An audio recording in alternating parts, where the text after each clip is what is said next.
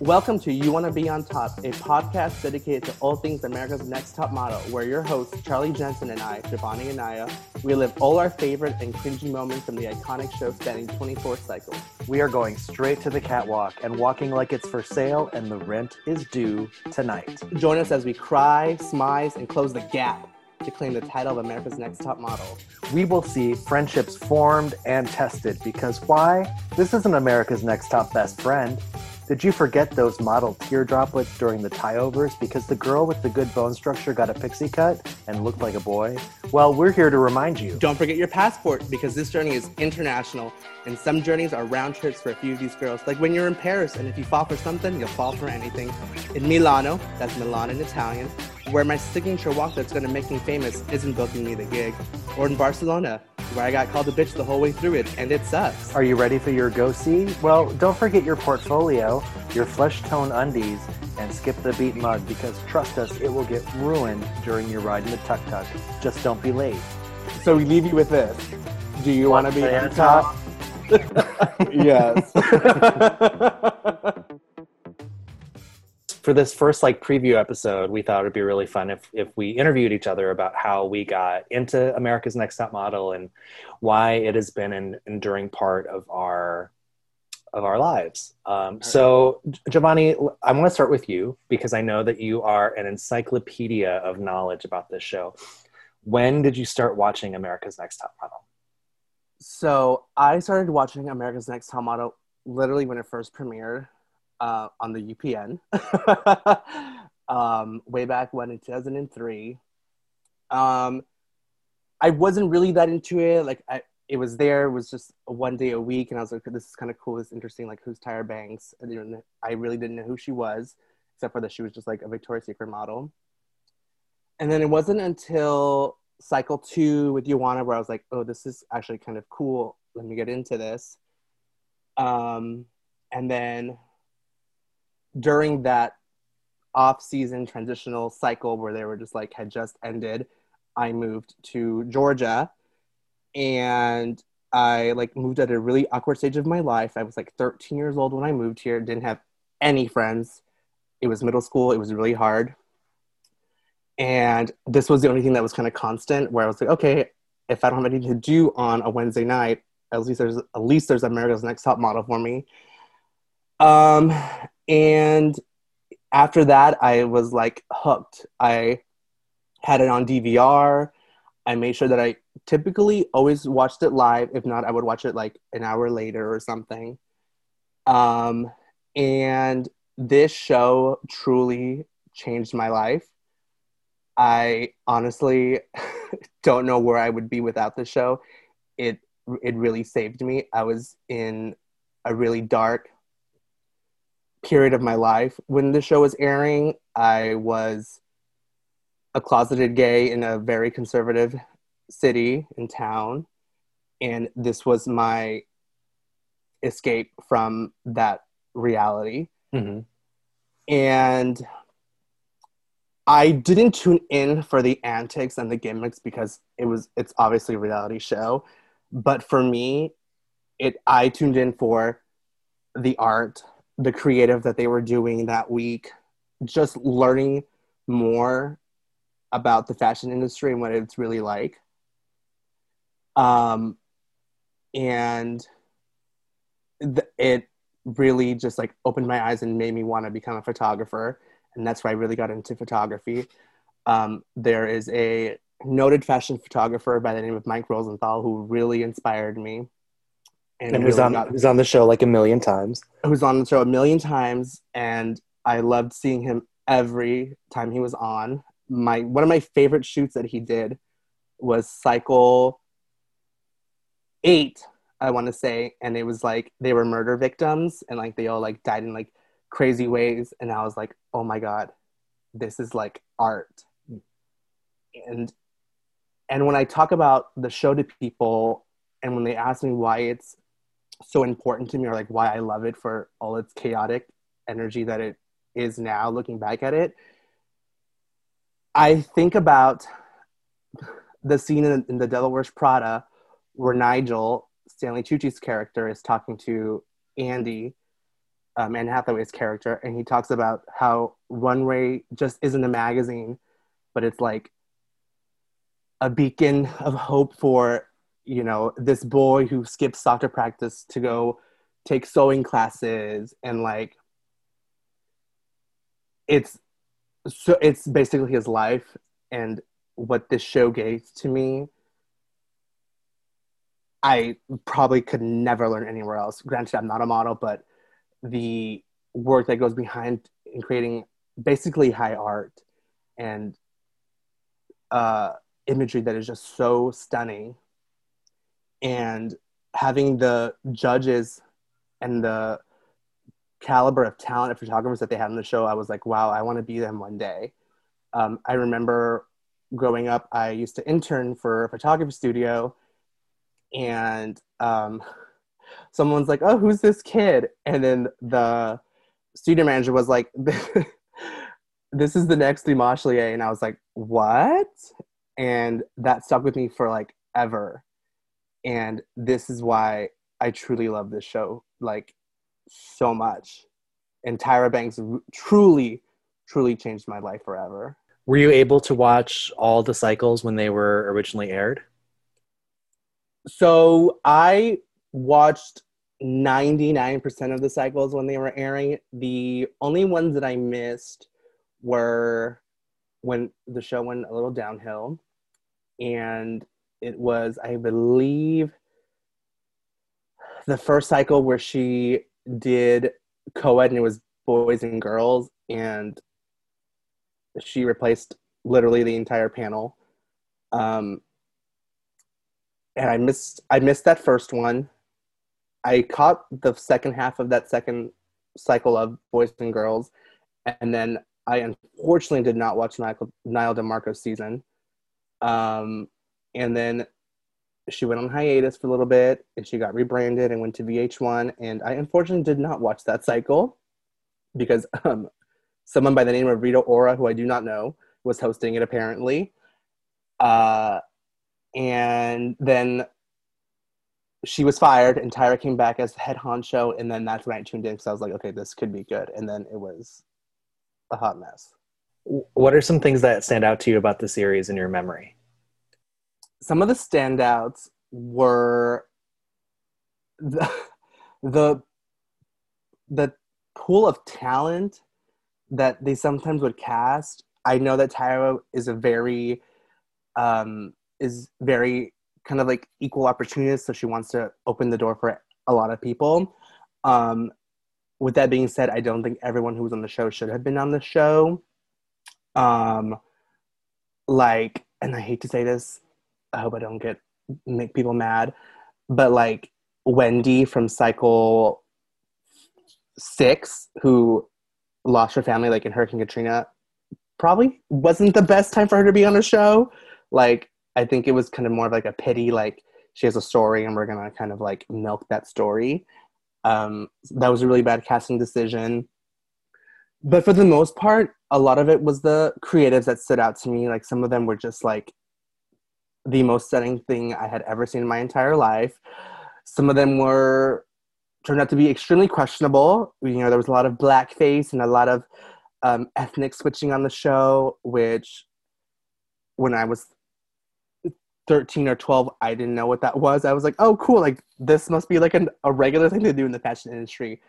But then it got really bad during, I believe, cycle 13, which was the petite cycle, and they went to Hawaii, and she literally transformed some of these girls into the craziest ethnic breeds I had ever seen in my entire life. She like made one girl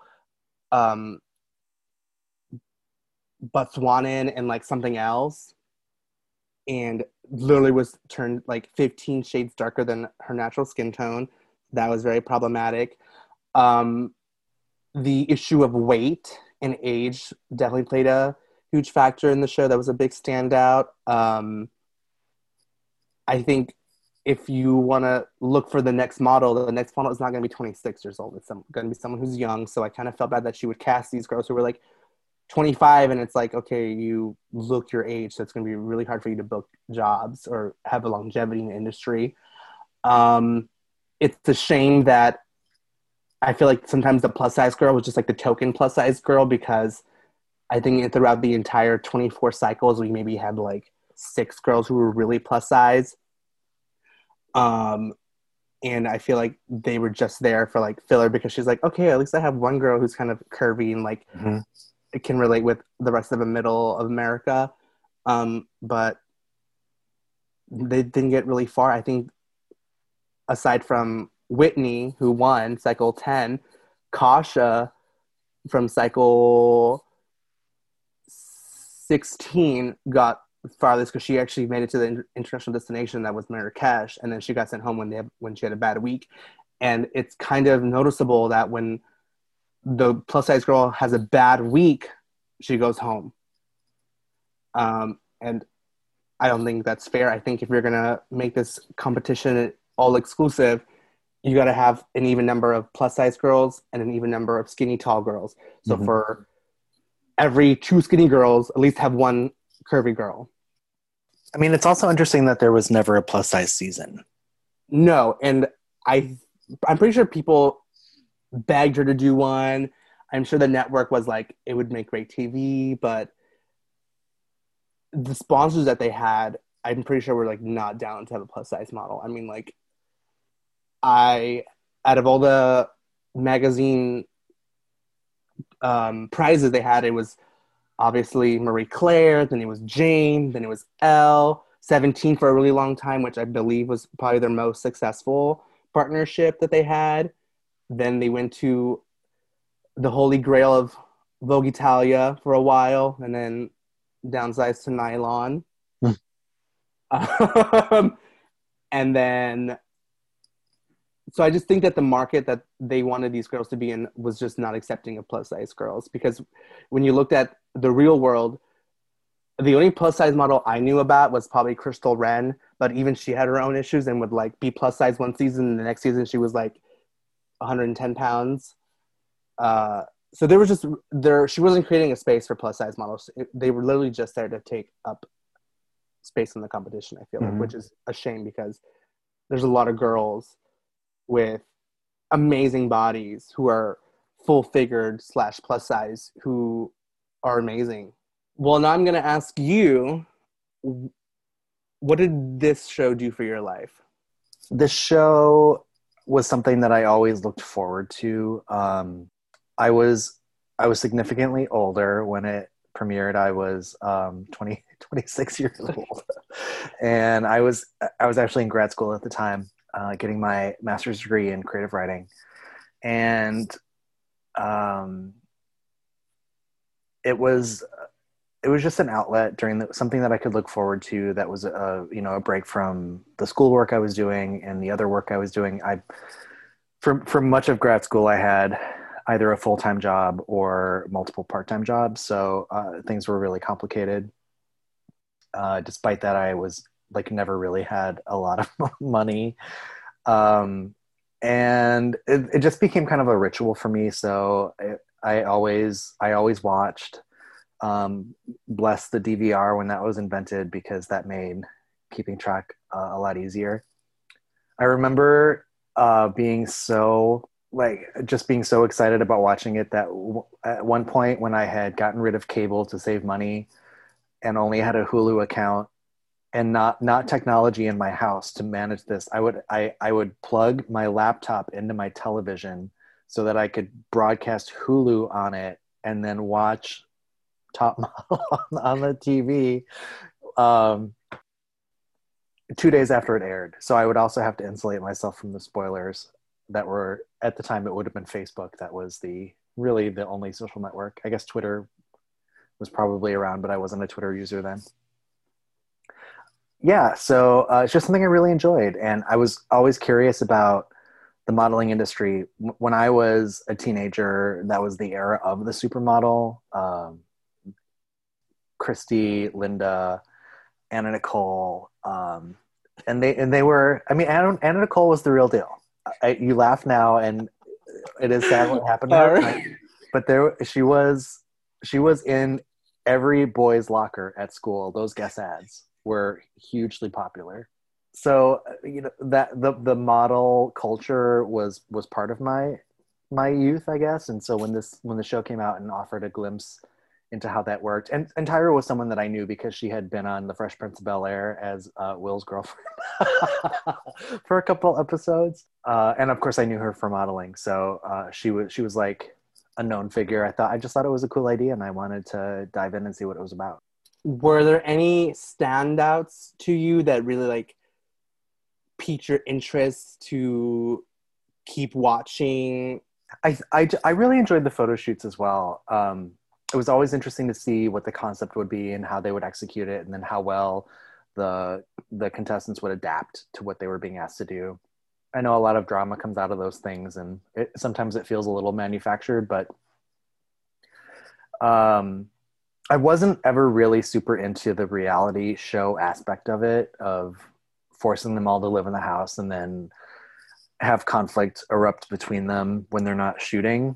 I know that some of those storylines become really important to the competition, but in general, like, I loved just being like to watch them develop, to watch them learn, to understand what things go into being a successful model, and then to see them all like move through the competition to get to that last fashion show.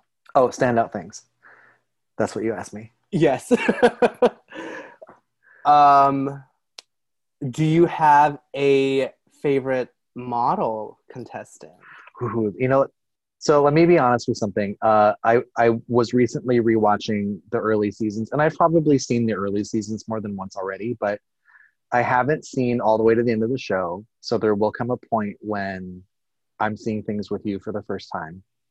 But I I have love seen that for you. I have seen the Rita Ora season, so I have that up on Who? the Rita Ora season. I don't know her. I know. She's like a really big pop star, okay? Oh, okay. And then I was, I that season came at a time when I was like, gosh, I really wish Top Model was still on. And then that came on and I was like, awesome, love this. And I did like it. It's definitely better with Tyra. I think Rita was that season was taking it in a more contemporary direction that was different from when the show started. But so my favorites, I love Danny. I still think about her. She's the Cycle 6 winner, right? Yes, Miss Danny Evans. Yes. And I also love Jovonnie, so that season's really fun because a lot of people like her in that season. Bree from Cycle 5 is an icon. I need to know what happened to those granola bars. Who ate her goddamn granola bars? I bet it was Kim. Yeah, Okay. I mean, the Cycle 5 is great. There are a lot of icons, like Nick on Cycle 5. I think she should have been the winner, but we'll get to that. Yeah. She's so stunning and down to earth and just like no drama. And then Annalie, Cycle 8, 7. No, Cycle Annalie Tipton. Yeah, that was like Cycle 12. Wow. Okay, so that's why you're here. Or Cycle 11, I think she was after. That was McKee season. You are the Rolodex of contestants. So thank you for being here and helping me be right. I like Annalie a lot, and she's someone that I've seen in LA a whole bunch of times. Like our paths have crossed repeatedly, which is wild. So I'm excited to talk about that when we get to her season. I'm sure I'm forgetting a ton of people. I generally like most of the contestants. I tend not to like the people who were mean. I think Bree is an exception because I think she cracks under pressure. Yes. I just don't know that she knows that wasn't her best moment. So I feel like that redeems her for me in a lot of ways. But the Camille, I'm not a fan of. The Robin, not a fan. What about our favorite undiscovered supermodel, Miss Jade? Complicated feelings about Jade. When Very I think complicated. about villains, sorry to cut you off. Honestly, I think Jade is truly the only villain to have ever come out of the show. I think Camille was just edited wrong, and it was because she was strong and she was like an island girl, and island girls are very independent. But Jade was the real villain of this entire series. I think that Jade, I call them Jail. Jade and Camille have a lot in common, actually. There is a level of narcissism at work in their personality that's expressed on the show that I think sometimes comes from lacking confidence, and sometimes it does come from actual narcissism. It's hard to tell because I'm not a licensed psychologist, but just a person who's been in a lot of therapy. Jade is not a person who can really work with people. So it's hard to watch her try to navigate the season where she's constantly asserting herself, inserting herself, and really unable to acknowledge that there's a journey required of her. And I feel like that's Camille too. Like Camille came into the competition believing that she had everything she needed to win it and wasn't letting feedback in that would help her grow. A lot of girls don't listen on Mm-hmm. this show, and we come to find out that it's so problematic not to listen. And this conversation reminded me of someone else I love, who's Yaya from Cycle 3, Oh yeah, yeah. who I think her edit sometimes makes her seem like she is not listening or that she's not open to change. But I don't think that's fair to her. I think that she's really beautiful. I think that she's very talented. She's super smart. She's really unique in the pantheon of contestants. And the success that she's gone on to have, I think is really emblematic of how much she had to offer in this season. I agree with you. I think they really tested her. They kind of singled her out because she was a highly educated Black woman who had something to say, but they didn't want to hear it. Mm-hmm. Yep. And I stand Yaya. I think Yaya is a huge standout from that show in the competition. And I think watching her in 2020, seeing her express an Afrocentric point of view and a lot of pride in being Black, it feels like so so much more meaningful as a white person to watch that now and understand how difficult it would have been to do that then. I agree. Jovonnie, what do you think the legacy of America's Next Top Model is on our culture? I know we're going to talk about this week to week, but like as a big takeaway, what would you say is the lasting impact? The lasting impact, I think, sadly, is that out of the 24 cycles, the show produced maybe a small handful of working girls who still get booked. Some guys, i.e., Niall, um, and it's oddly enough that sometimes it's the girls who didn't win, who either came runner up or came like fifth runner up, who have amazing careers. And I think about the fact that there could have been so much more potential for these girls to have gone on had they had won their perspective cycle. I think in 2020, the legacy is sadly also that the show is very, very chaotic and questionable. I love Tyra with all my heart. She is like, there's that meme or video of Oprah when she talks about Gail being the sister she never had and the, a friend that everyone should want. And to me, Tyra is that person, but she also is very sus and questionable in her antics. I think when we get to the episode of tie-overs and they're like, we're not doing this for shock value. Yes, you are. Why are you taking someone who has 18 inches of long hair and giving them a pixie cut because they think that they have great bone structure? I get that they're supposed to be fresh canvases and palettes, but like to go to that extreme, to buzz someone's hair and it not be done right, to give someone a weave that looks like a shaggy dog on their head. Where is this? I'm doing this to elevate you. Mm-hmm. And we see in some cycles where a gap tooth is not marketable, not going to make you money. But then later seasons, we're gonna make you like Laura Hutton and give you a gap to make you edgy. But I think also in perspective, we're watching a show that was filmed maybe 8 months prior to its air date or even longer. So some of the trends that they were doing were probably trendy in the moment, but coming out, it was like, okay, why do I want a girl with a gap tooth when there's 50 other girls with gap tooths who are already established? So I think its legacy has definitely been tarnished recently, but it will forever live in my heart as a show that really changed my life and truly saved me. And I don't know what I would be doing without Top Model. Oh my God, I love that. Are you tearing up? Almost. I'll tear up, I think, when we get to certain cycles. Yeah. And I think about the girls. Because my favorite model to ever come out of this series is Jenna from Cycle 9, who was robbed of the title. She is still working, still booking those gigs. I don't know where Salisha is or Chantal is. Nowhere to be seen in any of the magazines. Jenna really, even to this day, has, I think, the strongest portfolio of any woman or any man on this show.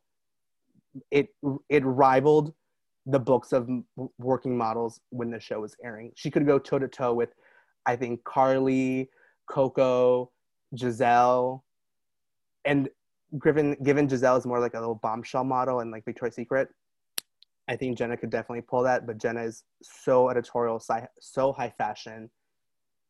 I think she's scared. I think she scared Tyra, and that's why they didn't let her win. But Jenna is, I would die for Jenna. Well, one thing we'll talk about is why sometimes questionable decisions get made in the judging room. And we know that it's not just the material that's in the photograph, it's also the desires of the sponsor, what the producers think makes good TV. So there's layers on here that don't even relate to modeling that I think skew the outcomes. It is truly more than skin deep. Yeah. I would also acknowledge that the show continues to be part of like larger cultural dialogues. There's a lexicon from the show that is still recognizable to this day. There are memes aplenty that came out of go all the way. We'll talk about reaching all the way back to Cycle 1. Some of the memes that we still see on the internets. And I think, for better or for worse, I think Tyra really did. She did drop some knowledge about what you need to do to be a model. Some of it is comical, and I think that's not an accident. I think she was making this information as accessible as possible to people. And I like to think that she sincerely wanted people to succeed through the show. I don't think there was definitely no malice in her intentions of putting the show together. It just happened to play out that I'm on the show to be a joke, and who's gonna book me because they saw me cry over getting my hair buzzed off.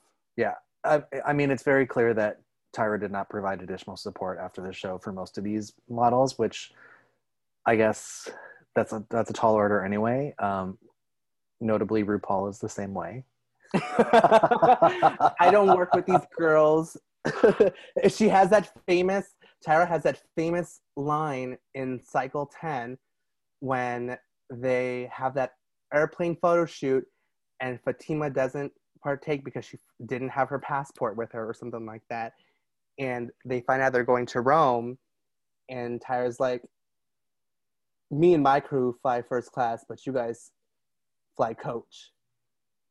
And I feel like that's how she is after the show ends. She's like, I'm Tyra. I helped you. Now you're on your own. Yeah. Mm-hmm. Like, and the show really is a step up for a lot of people to get broad exposure. So it is help. And it's up to each and every winner and contestant to leverage that experience. And we've already seen that people in Cycle 1 went on to use that moment to do things in the industry for 20 years afterwards. So it's not for nothing. Yeah, she definitely has a cult following. I think the girl who is most gracious and thankful to Tyra for changing her life is probably Eva from Cycle 3, who will literally probably die for Tyra because Tyra really did change her life. And I think she's forever grateful that a girl from, I wouldn't even say the hood, but like South LA, who's in the model industry considered a midget, Mm-hmm. to become a working model and booking campaigns and booking TV shows and, still walking the catwalk 16 years later. Her life changed forever, and she is forever grateful to that show. Others, probably not so much. I'm sure there's regret. Rage and regret. Yeah, the curveball in all of this is that it's a reality television show, and so the things that we are presented with are, of course, not the whole story. They are the most provocative moments in a lot of cases. They're the moments where people may have forgotten that they were being filmed. And the people who were most aware of being on camera are the ones who we see the least. They don't provide the snappy dialogue or the moments of tension that go into structuring an episode, because at the end of the day, the episode needs to have a 3-act structure and it needs to have a climax, and the photo shoot is not always enough. There needs to be more at stake. And so the contestants are providing all of that material. I think if I were on the show, I would probably do pretty well knowing what I know and being knowledgeable about the industry and knowing designers. But some of these challenges, I don't know if I could do, like when they're in Hong Kong in Cycle 9 and they're like on shoelace thin wires hanging, trying to pose in karate. Absolutely not, Tyra. I'm scared of heights. I don't want to be on top today. Send me home, honestly. Uh-huh. But I mean, it's what it takes to be the winner.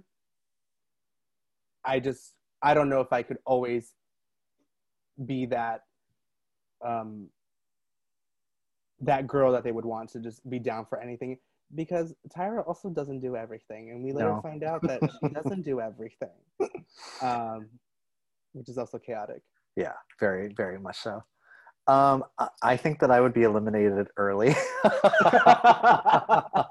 because so as a writer, I've had my photo taken many times for promo and for book jackets and stuff, and I am just super awkward in front, being photographed by people. I don't know what happens. I really don't think that I could survive more than 1 or 2 photo shoots on the show before people would be like, what I see in front of me is not translating into the photos. Can you not smize after all these years? Well, I can smize, but as you can see on the video as we're talking, that every time I smile, my eyes close. So, I mean, that is a problem. Sensitive retinas. I serve cheeks. Big chipmunk cheeks are here in play. So I can't smile for photos. I have to employ my resting bitch face and then pull the eyes back to smize. That's all I got. Okay, that's the look that we can all get by. That's sometimes what sells. But also, I can only do selfies. I can't have someone take that picture of me. Because as soon as I'm aware that I'm being photographed, it's like I turn into... You tense up. It's registering on your face that someone's taking my photo and I don't know what I'm doing. I learned how to smize, I think, in cycle...